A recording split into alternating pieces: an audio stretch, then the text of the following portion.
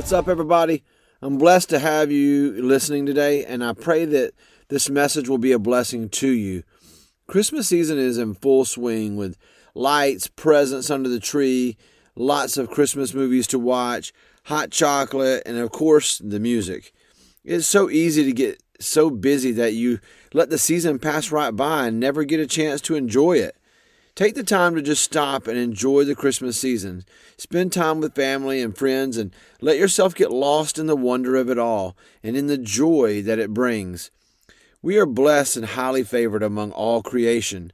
Christmas reminds us that we serve a mighty God who is willing to have his son, who was willing to have his son step down from his throne in heaven and come to our rescue. No other religion or faith can make that claim, because there is only one God, the God of Abraham, Isaac, and Jacob, the Alpha and Omega, Yahweh. There is only one way to the Father in heaven, and that is through his Son and our Savior, Jesus, and the finished work on the cross. Only the blood of Jesus washes away the sins of the world, and Christmas is a time for us to be reminded that God gave us the greatest gift of all time, a Savior, a Redeemer, a shield, an intercessor. Today I want to take a look at a king who is unlike all the others. During the time of the kings of Israel and Judah, there was not many that sought to serve God and follow his ways. We know that David was said to be a man after God's own heart. He is regarded as the greatest king of Israel. But there is another king, a king unlike the others, one who sought to do right in the eyes of the Lord.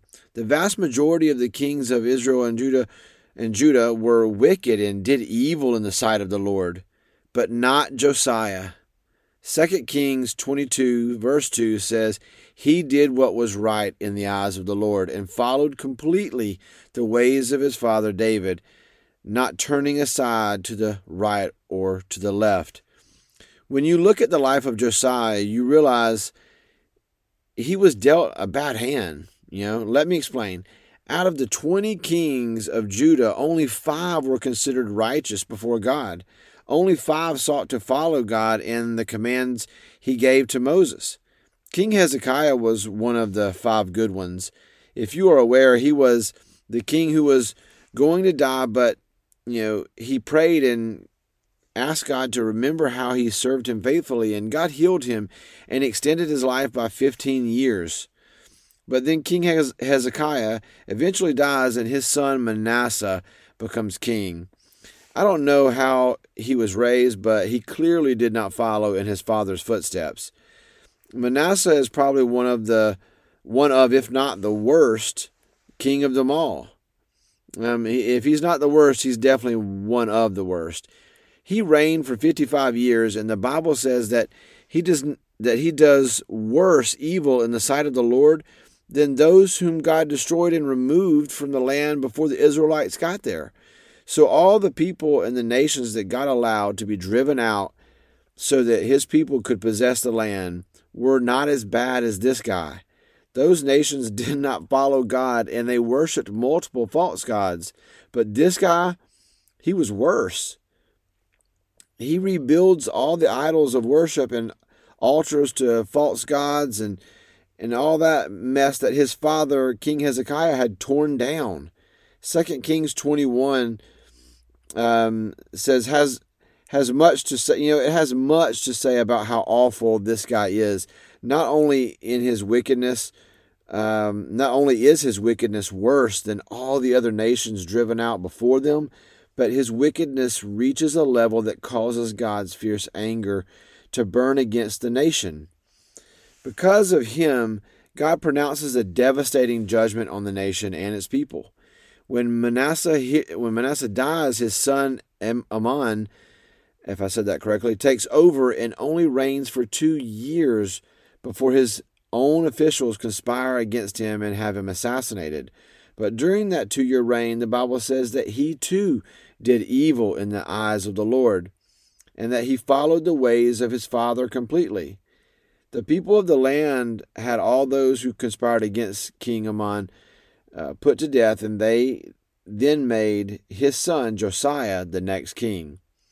So I just say all of that to kind of give you the backstory of what leads up to Josiah being the king. So he has two terrible examples to follow right now. So Josiah was only 8 years old when he became king.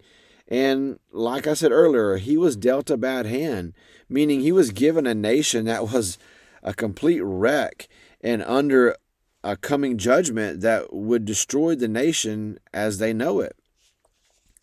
In 2 Kings 2:22, it says that he did what was right in the eyes of the Lord and completely followed the ways of his father David, not turning to the right or to the left.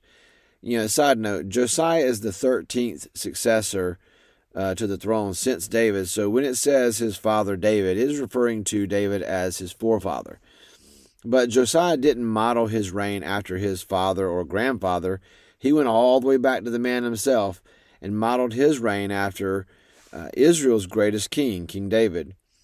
The interesting thing to pay attention to here is not only was he 8 years old when he became king, but he chose not to follow in his dad or granddad's footsteps. Josiah chose a different path. Unlike all the others before and after him, he chose to follow God and live according to his commands. On Josiah's 18th year as king, a book of the law, many believe was the book we know as Deuteronomy, was discovered and had been hidden for many years. When Josiah is read the words of this book, he realizes that they are in trouble, and he tears his clothes in anger. The last part of 2 Kings 22:13 says, "Great is the Lord's anger that burns against us, because those who have gone before us have not obeyed the words of this book. They have not acted in accordance with all that is written there concerning us." King Josiah sends some people to inquire of the Lord about the words he read in the book. So he sends like 5 of them to go to this prophet, and I believe it's pronounced Huldah or Huldah. But anyway, they send these 5 to the prophet Huldah to inquire of the Lord. There were, and this is kind of cool, there were not many females that were called prophets in the Old Testament, but Huldah is one of them. And I thought that was really cool to know that they go to see a prophet and it's a female prophet. And, there's not a whole lot of mention of female prophets. There's only like a handful or so that are ever mentioned. So pretty cool. But anyway, moving on, she tells them that the Lord says he will bring great disaster on the nation, just as it was written in the book of the law. But because of Josiah's heart for God, because Josiah tore his clothes in the sight of God when he heard the words of the book, because he showed remorse and was repentant and truly wanted to follow God and lead the people back to him, God said he would keep Josiah's eyes from seeing the destruction that was coming.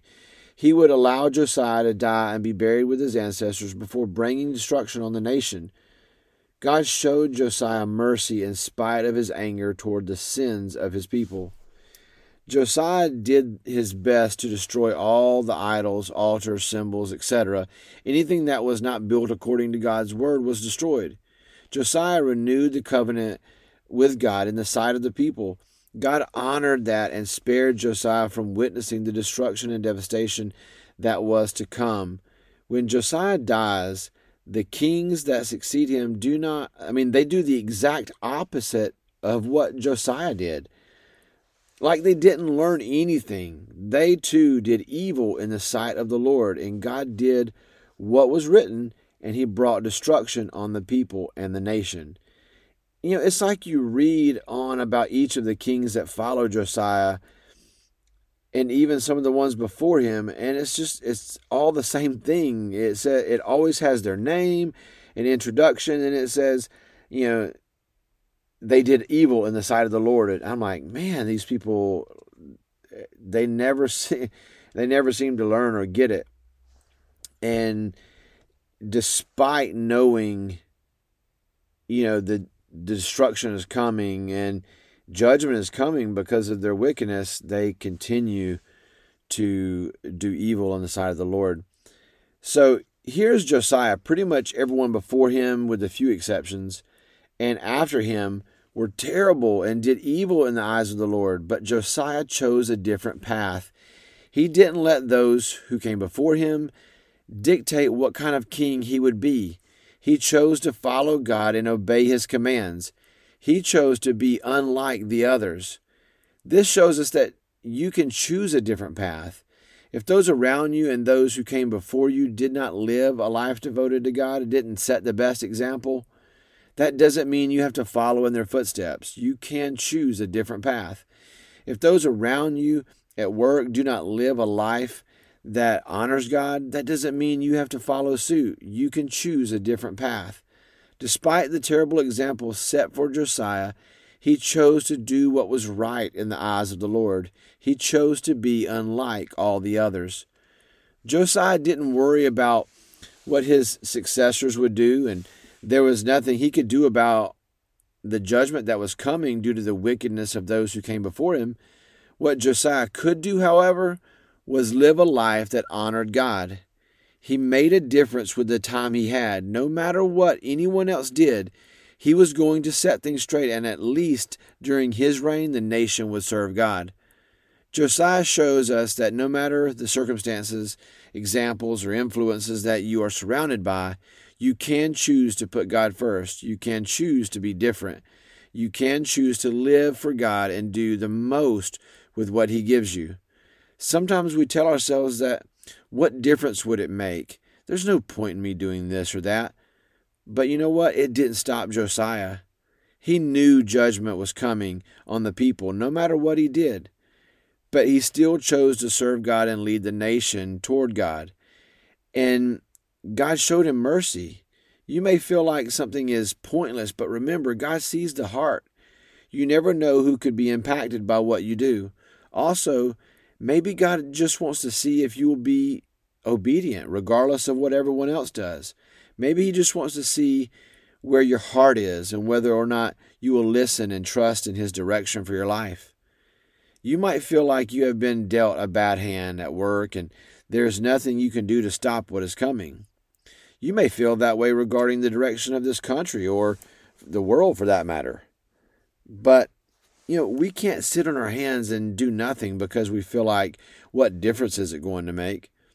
So long as we have breath in our lungs, let us live a life that honors God and speaks of his great love and the redeeming power of the blood of Jesus.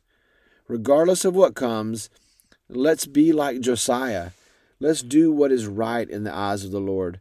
Let's destroy the altars in our lives. Let's destroy the enemy's strongholds, not just in our life, but in the lives of those around us. Let's make a kingdom difference with the time that we have been given. Thank you, God, for your mercy. We don't deserve it, but I'm grateful for it. You are so gracious. If your people seek you and turn their hearts toward you, you will pour out your mercy and grace on their lives. I know it.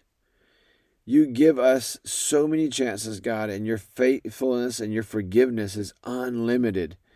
We deserve hell, but your love stepped in and redeemed us through the blood of Jesus. God, I pray that your people would choose to put you first in all that they do and would use the resources and opportunities afforded to them to make a kingdom difference. God, bring revival in your people and start a fire that cannot be put out. Let there be a great awakening, a harvest of souls for the kingdom. May we continue to seek your guidance, and may you continue to direct our steps, and we will be faithful to give you all the glory, honor, and praise. Amen.